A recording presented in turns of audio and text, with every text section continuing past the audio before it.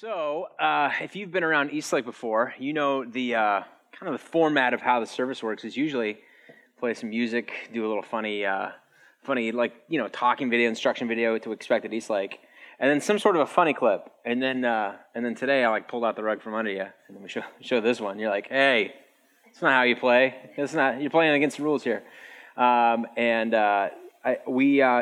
Alex called me up. We met a couple weeks ago.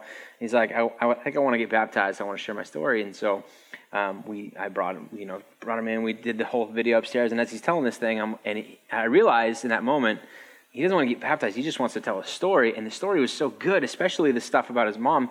We were talking about when do we do this? And I was like, dude, you got to do this on Mother's Day. Because what better avenue to be able to be like, because I could step up here and be like, hey, it's Mom's Day, everybody, give it up for our moms. We all clap, and then that's kind of it. But then when you see the story about dude, my life is changed because of this single mom who took, who stood beside me against all this stuff. I was just like, dude, this is such a good thing, a good story to tell. And so Alex was here with they were front row, mom's bawling, grandparents bawling, I'm balling. This is how you missed first service, but that's what it looked like in first service. So I come up here, I'm like, all right, well, we got to do this, guys, that kind of thing. So I'm much better, much more put together today. But just another testimony to just moms. It is awesome. It's Happy Mother's Day, all of you who came, and maybe you came because your mom wanted you to come, because this is what I want for Mother's Day. Come to church with me. We're glad that you're here because of that. This is a fun day, too, because if a lot of dads, like myself, decided to do. Here's what I decided to do this morning. I decided this last night. Last night I drove to Yokes to go get a card because it's Saturday, and you're supposed to do that kind of stuff on Saturday before Mother's Day, right?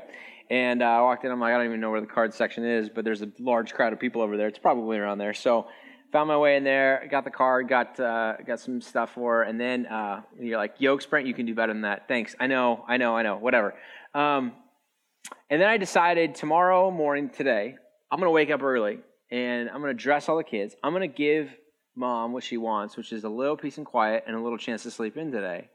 And I'm going to bring them with me in the morning. So usually Sunday mornings are kind of tough for her because I'm here early. I leave the house before most of the kids are awake. And so we woke up early. Not early enough, apparently, because I didn't know how long it takes to get 4 kids ready to church.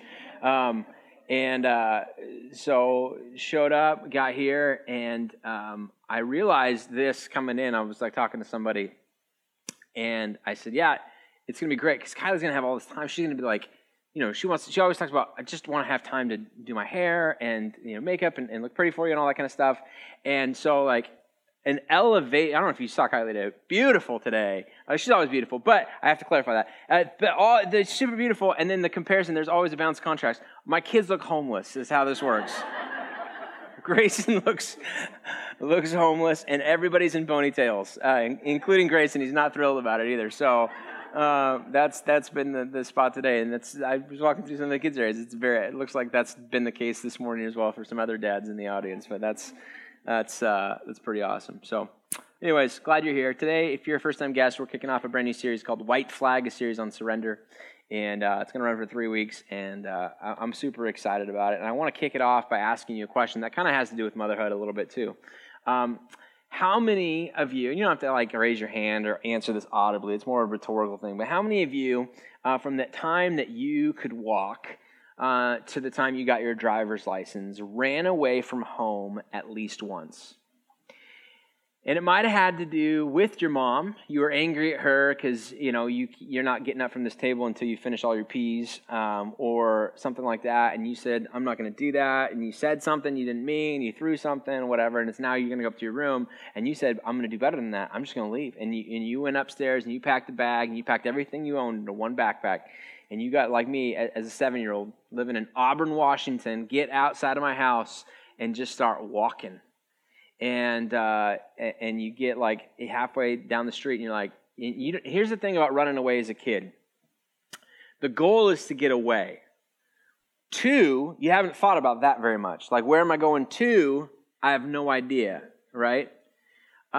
So as I'm packing up and I announce I'm leaving, I can remember a visual of my dad saying, so where are you headed? I don't know, but not here. Anywhere but here. That's the mantra for every runaway. Anywhere but here is where I want to go. Which is why Southwest Airlines took that and said, want to get away? This should be a great tagline for a travel company. Anywhere but here. Where do you want to go? Anywhere but here. It's basically, in the Tri-Cities, we call that February.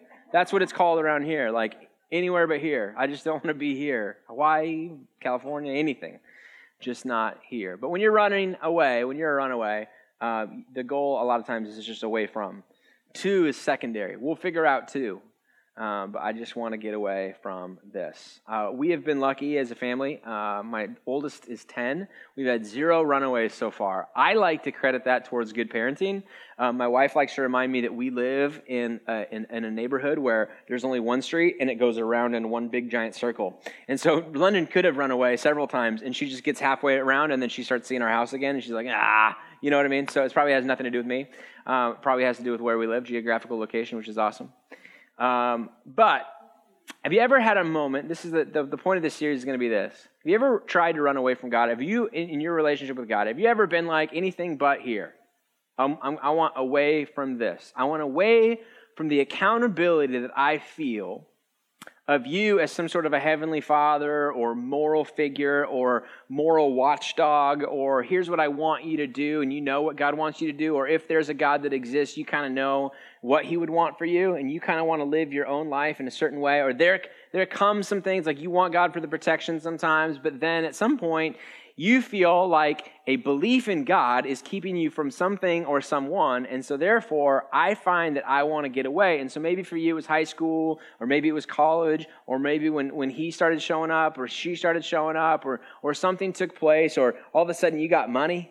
All of a sudden you had this, you got into a new circle of friends, and the standards were a little bit different, their expectations or whatever, and you got away. And I don't just mean like, listen, I don't just mean you stopped believing in God, like you ran away from the belief in God. Sometimes we do that. Sometimes we tone down our conscience by believing that maybe what if there isn't a God, or what if he's kind of busy? What if he kind of was like a set it and forget it type of God? He created the world, but then it's like hands off and not really interested in the minutia of the day-to-day life for us. Or what if it was a specific area? Like you're like, I've always considered myself a Christian, but in a specific area, I've kind of tuned out God's sort of, here's what I want you to do, because I don't want to do that. And so therefore I just like change the station a little bit and I kind of do my own thing in something. That's the kind of runaways we're going to be talking about for a couple of weeks. And in a gut level honesty moment, you might say, I do think that there's a God, and I live with sort of a sense of guilt of not doing the thing that I think he wanted me to do, but you know what? That was a long time ago, or that's just where I find myself at, and that's just who I think God is. Or I know it's a problem, and I'm just like trying to live with it, and I'm just trying to be okay with it, and I'm just trying to make sense of reality as the best as I can in this way. You ran into some sort of relationship, you ran into some sort of financial thing, you ran towards a particular issue, or you still pray, but when you pray, they're not prayers of surrender. You wouldn't say, I surrender everything to you. You're like, I need you for this one area, but just don't worry about all the rest of this stuff. Like, focus, God, I need your attention right here. I need your help here. I know that this is kind of a mess, but I'm good. We'll figure that out later or at some point, but you pray isolated prayers. You're a runner. You are a runner. And here's the thing. I'm not pointing my accusatory finger at you, because here's the deal. We've all kind of run at some point. We're all runners. We either have ran, or in the middle of running, or have the temptation to run at some point. We are all in that spot. And the thing you need to know about runners is this. I have 3 thoughts on runners, and the first one is this. We all run for the exact same reasons. We all run because we feel like this moral watchdog, or this God in our life is keeping us from something or someone, like I said earlier. Or we feel like we equate life with God, and life isn't going great, and we equate that with God not doing great things for us. And so we're like, I think I can handle it better on my own. I think I can do this better than what you maybe have for me. So I'm gonna take this on my own. We all run for the exact same reasons. My goal today, I'm going to show you. We're going to talk through a few things, and you're going to hear about runners, and you're going to be like, that's kind of me. Like, I wonder, like, how did he know? Or did you, you're looking at the person that brought you, and you're like, did you email him about us like this and me and all that? And I didn't. I I want to show you that there's a passage in Scripture, there's a story highlighted for us that's about 2,700 years old. And yet when I read this story and as I walk through it, I think it'll identify. I think you could be like, well, it's kind of me. I mean, that's sort of me in a sense. We're going to be looking at the story of a guy named Jonah. He's an Old Testament prophet. And immediately, as soon as I say Jonah, you equate it with the whale. You don't know much about Bible maybe, or you're not really an Old Testament scholar. But like I say Jonah, you go whale, and you're like, oh boy, here we go. Or maybe you go whale / then it's kind of VeggieTales. You know what I mean? You remember there was like a specific VeggieTales about that growing up as a kid. And we're all very familiar with this, and in fact, the whale part of the book of Jonah only takes up 3 verses out of like 4 chapters, and yet it is the hardest pill to swallow in terms of believing things about Scripture. Like you've had skepticism about the Bible, and you've heard your English teacher a long time ago told you it was just like a collection of all these ancient things, and it's got contradiction and misconceptions and lies and whatever. And then this story comes along, and you're like, that's just one more thing to add to the reasons why I don't really believe the Bible, because what in the world? A fish that can swallow somebody whole for 3 days? And you grew up in a household maybe like I did, like maybe not. Maybe you're outside of this, but I grew up in a household like some of you, where we were taught that this story actually happened, that this is historical, not fiction, historical narrative, basically, right? That there was an actual fish that swallowed him and he survived for 3 days. And it's like, and they always said, I know it's crazy, it's hard to believe. We grew up watching Pinocchio, so it wasn't like that hard of a jump. And so we're like, okay, I mean, I can kind of see how this kind of works. And there's a commentator that wrote about this and said, bold is the person who looks at seemingly improbable events and says impossible even for God, right? Like if we believe that God is big and created the universe, and whether he was created it out of nothing, or created it in 7 days or 7 eras, or flipped the first domino, or started the evolution process, whatever you believe about God, right? If we believe that he's big enough to do all of that, and we don't give him the opportunity, the real estate to be able to be like, I'm going to send this giant fish and this is the thing that's going to happen, right? Then, bold is the person who would look at those things and say, impossible even for God. And yet, this seems to be a huge stumbling block for a lot of people, which I totally understand. So I remember in college, I took a class with a professor who came across a story like this and began to, in initiating this story, talked about myths and the nature of myths. Myths we oftentimes classify as like fairy tale stories or things that never happened. And the point that he was trying to make was myths were things that didn't happen but carried with them, naturalistic values. So, for instance, Homer's Iliad, Homer's Odyssey were myths, famous myths. Not because they didn't happen, yes, but they carried with them strong Greek values that every kid would grow up. And so is there still value to the story in terms of shaping who they are and who we are as a people, right? Not we, us, but for them in Greek culture, who are we? We'll read this and you'll figure out a little bit about who we are. And mixed in is some truth with some enough truth to make it kind of feel like this could have happened or whatever. So anyways, I want to give you permission to go either way on this thing, okay? So if this for you is so difficult, I don't want you to miss the message of Jonah because you can't get over the big giant fish that happens in 3 verses, okay? Because you've watched a movie before or you've read a book where as soon as you put the book down or as soon as the movie got over, you felt inspired to go do something in real life even though that was not a real story. A few months ago, my wife and I went and saw The Greatest Showman, which is a movie that just came out onto DVD, and it's fantastic, and you should see it. And it's about P.T. Barnum and this show, and like it's just the soundtrack's phenomenal. It's sort of a musical, so if you're not into musicals, you might not like it. But and we walked out of that, and I was like, I need to be a better dad.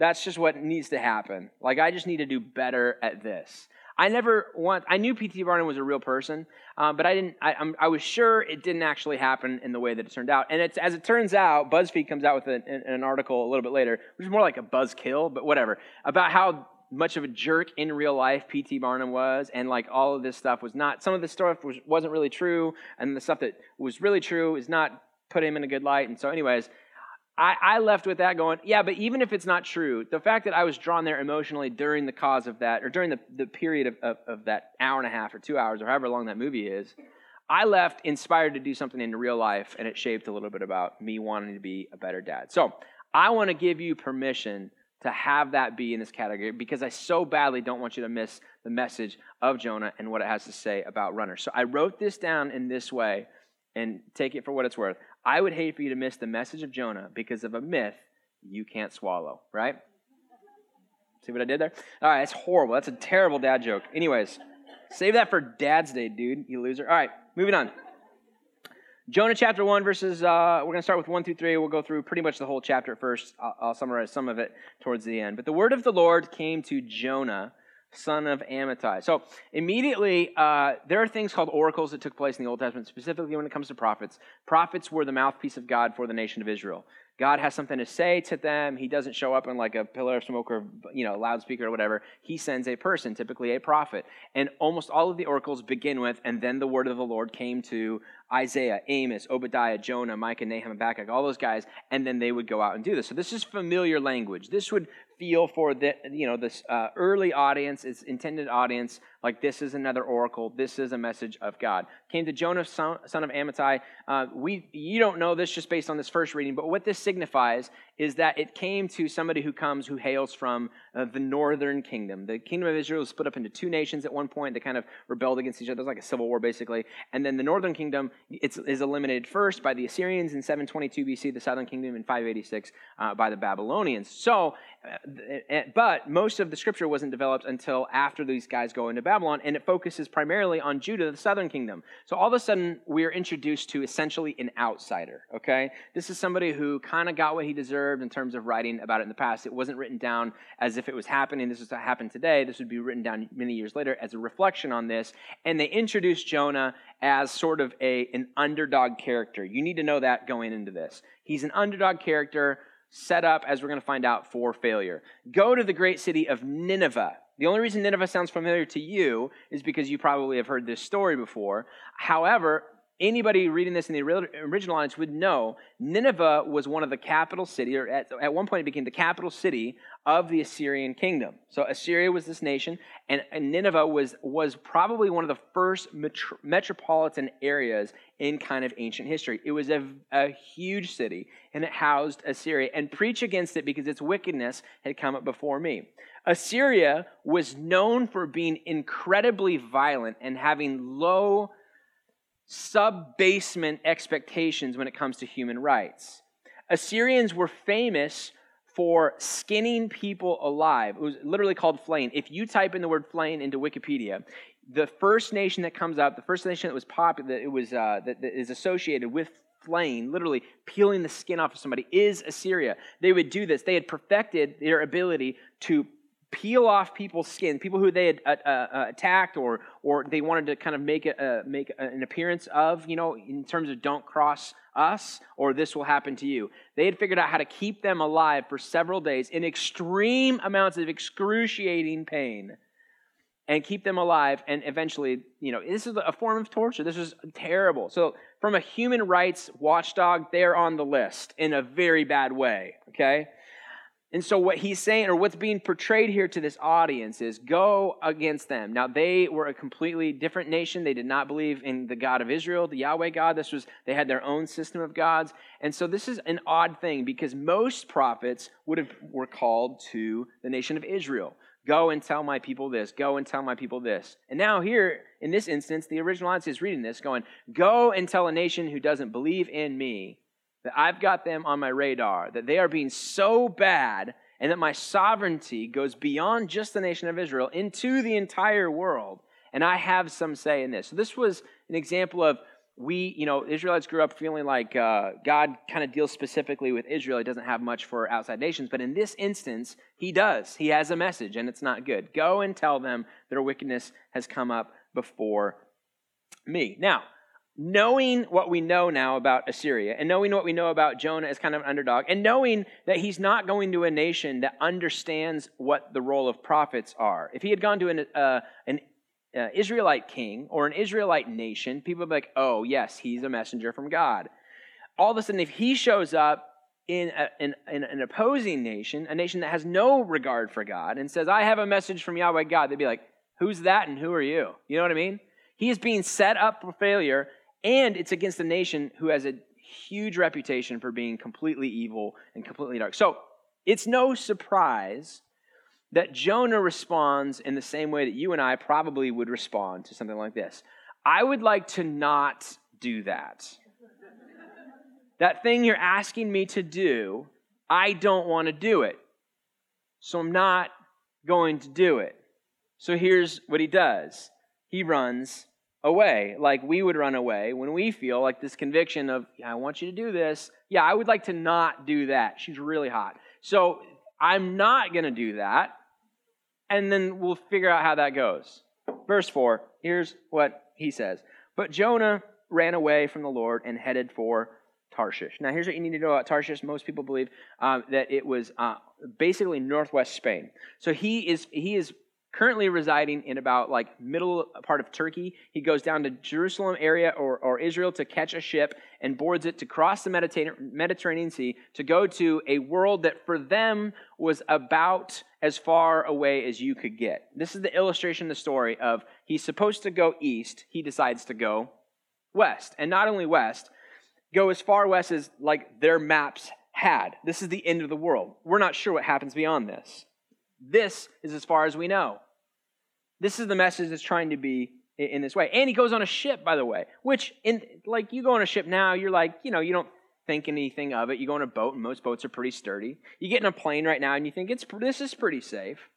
But imagine if you were running away from a God who you thought kind of created the universe and was in control of all of these things, and you went on something that was, in that season, a very dangerous journey. Not only like a small ship ride, but across this giant Mediterranean Sea, which probably felt like a lot like an ocean. We're going on not dry land to go on something that could potentially kill me. This is crazy. Here's the next kind of learning that we get. Not only we all run for the same reasons. When we run away from that which we know we ought to do towards something different, you and I run to the strangest places, don't we? Looking back on the times that you decided to run away, it was odd where you went. And it was odd how you got there. You felt a conviction. You felt like there were some red flags. You started dating somebody, and then your mama or some sort of source of truth and value in your life goes, "Are you sure? I mean, there's some red flag. I got some issues with them. I'm not sure what you're going to do." And you're like, "Who are you?" And they say something, "Hey, it's none of my business, but I really think you should reconsider." And you're like, "You know what? You're right. It's none of your business.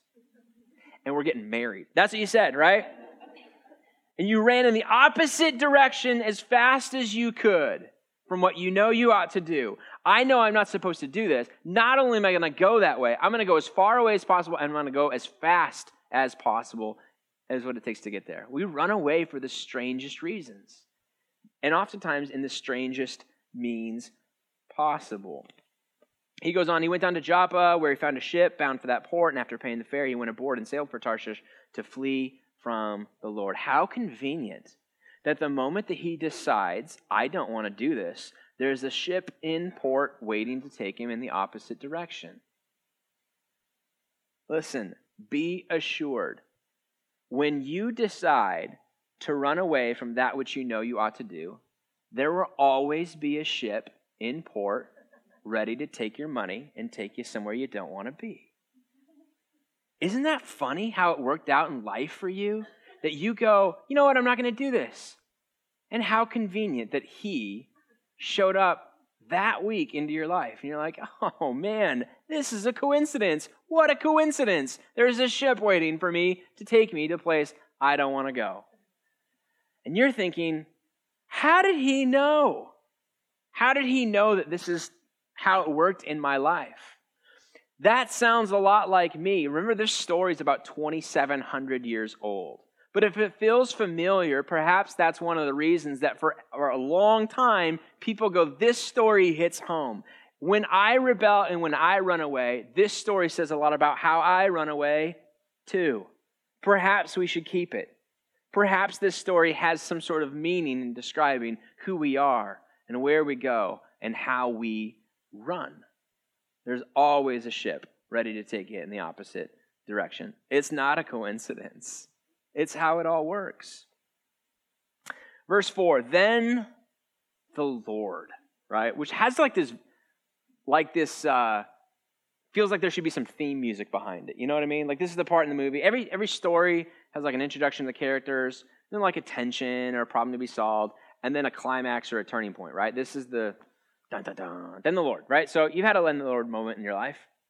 You've had something looking back on your story. Things were going this way for a certain long period of time, and there's like years that you capitalize into like, and then then we got married, and it was like 17 years of your life, but it takes up 2 seconds of your story. But then there's something that happens, and you can go into great detail for a long period of time about what this thing. It was a family emergency. It was a health issue. It was a financial issue. It was a drug issue. It was something I went searching for answers, and I came up lost, and I found myself in rock bottom sort of mode. I think back on the parable of the prodigal son, right? The son goes to his dad. It's a father who has 2 sons. It's a parable that Jesus tells. And he says, Dad, you'd be better off dead than alive to me. I want the money that I would get. If you had died, I want my inheritance early. I'm going to go off. And it says he went off and squandered his wealth. He sounds like he had quite a bit of wealth, and so that squandering probably took a bunch of time. But that kind of is blown through in just a couple of verses. And then it says he wakes up or comes to his senses in a pit where he's eating the food that is designed for pigs. And there's like extensive verses in that spot where you can kind of go to and be like, oh man, I get that. Like, I feel that. I can recall that kind of story. That's exactly what's taking place here. In fact, a lot of people believe this was like a pre-existing parable that Jesus tacked onto and said, I'm going to tell this parable. It's going to sound a little bit like Jonah's story, but let me tell you about a dad who had 2 sons. Just a more modern example of kind of what's taking place here. Then the Lord, get back to it. Then the Lord, here's what he remembers. Here's the point of the story that goes into great detail about the turning point. Then the Lord sent a great wind on the sea, and such a violent storm arose that the ship threatened to break up. All the sailors were afraid, and each cried out to his own God. Again, in this story, this is supposed to be sailors who make this trip all the time. They would gather goods from far off. They would import them in. They would sell their stuff, make their money, import things back. They were import, export, commerce kind of guys. These were not first-time sailors. And yet, there's a storm, and it appears to be so bad that they begin to cry out to their own God. Maybe he will take notice of us. And they were so afraid of it, verse 5. They were so afraid of this thing, they began to throw the cargo into the sea to lighten the ship. The reason that they had gone on this trip was for commerce. They're now throwing their cargo over the ship, which means they're going to take a financial loss on this trip. That's how bad it got. Verse 5, but Jonah had gone below deck where he laid down and fell into a deep sleep. The captain went to him and he said, how can you sleep? Get up and call on your God. Maybe he will take notice of us so that we will not perish. Imagine in this story, they're trying to paint this picture of a storm that's so bad, we're throwing everything about why we took this trip in the first place overboard. We're having a prayer meeting up on top, and there's some dude sleeping downstairs. Like, come on, man. This captain probably goes down for some other reason, sees Jonah down there, and is like, are you kidding me? Isn't it obvious to you that we need you upstairs? We're doing a prayer meeting. We'd love to have you be a part of it because we're about to die. Don't know if you know that. I know you've been sleeping through this thing. It's really cool. I'm sure you're tired. You're probably exhausted. Here's the deal. You're going to die, so you need to come up here. Isn't it obvious to you this boat is about to sink? Now, here's the thing we know about runners. Here's what we know about runners. Runners are oftentimes the last ones to make the connection between things that to outsiders feels like obvious things. It feels so obvious. You've seen somebody running, maybe not from God, but like from just responsibility in life, right? They're in a marriage, they got some kids, and then they decide, I just don't want to be married. I don't want to be a parent. I don't want this. I don't want responsibility. I don't want this kind of a life. And so they run. And then they meet with you for coffee, and they're like, man, my life's just been terrible. And, I'm struggling with some things. And you look at them, and you're trying to be a good friend. And you're like, hey, do you think it possibly has to do with the fact that, you kind of bailed on responsibilities, you kind of did this? And they're like, and they look at you and they think, no, I think it's something else. And you're like, no, I'm pretty sure it's that. You know what I mean? If you're a parent, you do this, you love your kids so much. But some of the decisions that they make just don't make sense. And you sit around a coffee table with other people and you tell stories And they tell a story about their kid, and you're like, yeah, wait till you hear my story. This is what my kid thinks. Isn't this ridiculous? And it feels so obvious to you, but it's so not obvious to them. Why? Because when you are running, you are oftentimes the last one to make the connection between what's obvious and what's real. Between the connection between my actions and the consequences of my actions. Between what I've chosen to do and now what I'm dealing with in terms of the consequences of those things. Between my choice to disregard responsibility and the ensuing chaos that is characteristic of my life. Runners, we run for the same reason, guys. You are not unique, right? I know why you run. We know why we run. Jonah knows why we run. We read this and we're like, oh my gosh, this is kind of me a little bit. When we run in the opposite direction, and we do so as efficiently and as quickly as possible, using all kinds of means. And when we do it, we find ourselves in that situation and we are not able to make the connection. Things that should be obvious are not obvious to us. So these sailors go down to him and say, get upstairs, dude. We need your help because we don't want to die. Then the sailors said to each other, verse 7, come, let us cast lots to find out who is responsible for this calamity. This was a common thing in their world. They would either roll dice or draw straws or whatever, and they felt like the gods who exist out there are going to, put the right straw in the right person's hand, and that'll communicate to us what is supposed to happen with this. They'd been through storms before. This one felt different. They cast lots, and the lot fell on Jonah, so they asked him, tell us who is responsible for making all this trouble for us. What kind of work do you do? Where do you come from? What's your country? From what people are you? He answered, I am a Hebrew, and I worship the Lord, Yahweh, the God of heaven, who made the sea and the dry land, which I probably should have stayed on, apparently. That's my interjection there, but this terrified them, and they asked, what have you done? What have you done?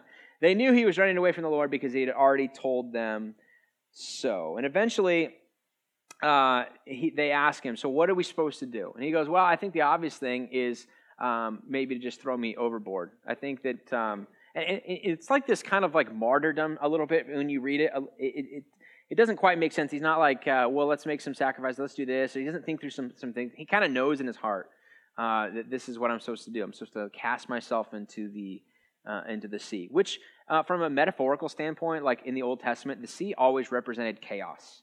It represented danger. It represented the unknown. Anytime the sea exists, even in the creation story, it says the sea levels rise and there's a bunch of chaos in the world. And then for them, it just, they had such a limited worldview. They didn't know that there was kind of land in these certain places. The sea just represented the end of the earth and just the oblivion, basically, a bunch of chaos. Throw me into my own oblivion. Throw me into the consequences of my actions. I deserve to kind of take full responsibility for this. This is essentially what he's saying. At first, they're like, no, you can read it for yourself. But they're like, no, we're not going to do that. They attempt to row back to shore. They figure out that that's kind of a futile endeavor. And so they eventually decide, all right, we're going to take you up on your offer. We're going to throw you overboard. You're going to jump the plank or whatever. They throw him overboard. And it mentions in the story that the storm immediately stopped. Now, we don't have a picture of what exactly happened here. And if it is a myth, I'd like to play into that a little bit, okay? Because if you can imagine throwing Jonah overboard, I don't think he sank like a rock. When I was a kid, I thought you throw him overboard, and it was kind of like, then he just kind of goes off into the, kind of like Titanic, like, Jack, I'll never let go. And then she's like, I'm going to let go. And so there you go, and then he just kind of like drifted off into the utter nothingness, right? I don't think that that's what takes place. I think it's just human nature for us that even when we're like, we know that we're probably going to die, I would imagine that he probably swam and kind of kept it afloat as much as he could. And the story goes, as soon as they threw him over, the storm stopped. Can you imagine throwing him over, the storm clears up, and he's out there swimming like right there, and you're like, should we pick him back up, or what do we do? And he's like waving at you, and you're like, all right, man, that kind of thing. It's crazy. It's a crazy story. Anyways. Verse 17, now the Lord. First, then the Lord. Now it's now the Lord. So it's obviously who's in charge of this story, right? The author is trying to make it very, very clear. This is a story that has a purpose, it has a flow, and in control the entire time is God. It's not happening by chance. This is a story that was meant to be told. Now the Lord provided a huge fish. There's a fish to swallow Jonah, and Jonah was in the belly of the fish for 3 days and 3 nights. Now, here's the thing about this story. Because they believed that the sea represented chaos and evil and all of the bad things of existence, the whale was not sent as a punishment, but as a deliverance. And when Jesus takes the story of Jonah in the New Testament and talks about how a sign of Jonah, and he was delivered by the whale, he says that this was a gift from God, that this sort of a thing was not a punishment, but a blessing, not a curse, but a mode of deliverance on this. This was an important step for them. God chased him down. God was in control the entire time. He did these things. He sent this storm, yes, because a good father disciplines the kid that he loves and wants to not punish him further, but bring him back. Coming back to this parallel between this story and the prodigal son. You remember what, again, the 2 sons, the younger son goes off and he spends all his money and he wastes it all away. And there's, again, quick talk about that. Long talk about him reflecting in the middle of this pig pen. What's it going to be like if I decide to go back? It's my dad. Could I go back as kind of a servant? Could I go back and try and earn my dad's grace again? And he comes up with this plan, and he talks about how he's going to, what the things that he's going to say and how he's going to respond. And his expectation the entire time is, I'm going to go back, and it's going to take some work, but I think I might be able to talk Dad into it. Or I might be able to earn it back. Or there might be a series of punishments and consequences that I have to go into, and Dad is going to be angry. He's going to be so angry with me. But you know what? That's all right. I can make this happen. And we know the story. The story is that the dad's outside, and he sees his son from a long way off. In spite of all the shame involved with it, runs towards his son with open arms, welcoming him back into the family, gives him his signet ring, throws a party, invites the crowd, makes it a very public event, the welcoming back of his son into the fold. It's an incredible story. And it illustrates once again that God is a God who chases after his kids, disciplines them because he loves them, but not because he wants to punish them, waiting for them to take one step in the right direction when it comes to the prodigal son, or chasing them so hard in the story of Jonah that even when you run from God, the beauty of it is that you can't outrun God. You can run from him, but you cannot outrun him. And so in the New Testament, we see him deciding to turn around. In this one, it says, even when you don't turn around, God's in control of both of these things. And he wants you back. Not so he can pay you back, but because he loves you and he wants to win you back. He wants to win you back. I remember going back to that story of me as a kid, 7-year-old in Auburn, walking down the street, got my backpack on, got all my stuff, everything I owned, everything of value, both Legos, you know what I mean? Walking down the street. And I remember my dad pulling up next to me at some point in the car, rolling down the window, leaning his head out, this old 1987 or 86 Audi, which Audis are nice now. This was like when they were not nice, okay? Remember Subarus were like not nice and now they're nice? Same thing with Audis. They were not nice. It smelled, probably because of me, whatever. Rolls his window down, peeks his head out the window and says, hey, buddy. So, where are you headed? I don't know, Dad. I got to the end of the block. I don't even know where I'm at anymore. I'm just walking around. Why don't you get in? Let's go home. Mom's ready for you, right? Listen. I don't know how you might be running or what you might be running from when it comes to God.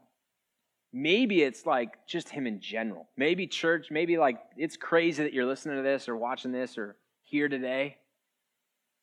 Maybe it's a specific issue that you've just decided to run from. And maybe as I'm describing the way that we run, you're like, dude, that is me. That's me. That's me. Holy cow. How did he know? How did he know? Because we all run for the same reasons. We run to the strangest places and the strangest means possible. And when we do it, we have a hard time making the connection. We're oftentimes the last ones to do it. And yet there's a God who's crazy about us. Jesus retold this story later on because just to reconfirm, I already told it to you with Jonah. But let me tell you about it again. There's a God who's crazy about you, who wants you back, not because he wants to punish you, because he loves you. So my question to you and to all of us as we kind of explore this three-part series, where are you headed? So where are you headed? Where do you think you're going? You running? Why are you running? Where are you running to? Where do you think that's going to lead you? And that's fine. I'll let the story play out. Whatever, great. But you just need to know. You just need to know. Over and over and over in Scripture, we are presented with a picture of a God who wants us back, who's crazy in love with us, who wants us back. He wants to win us back, not because he has some form of punishment waiting for us to get back. When we get back, hey, I want to make sure that we fix this, get this thing right. You're going to learn your lesson here because he wants to win us back, because he loves you, because he loves me. That's the message of Jonah that I cannot wait to explore with you for a couple more weeks. I hope you come back for parts 2 and parts 3. Let's pray. Father, thank you so much for preserving this incredible story for so many stinking years. And I know that over the years, hundreds of thousands, maybe millions of people have read this and found themselves in this story. And we're not the sailors, we're not the whale, we're not God who's doing this. We are the runner. We're runners. And whether or not we truly appreciate it in this moment or not, may it sink into our hearts and the core of our belief system that we can run from you, but we can never outrun you. And you want us back. You want to win us back because you love us, not to punish us. Give us the grace and the means and the wisdom to know what this looks like in the way that we're running and the courage to do something about it. In your name, amen.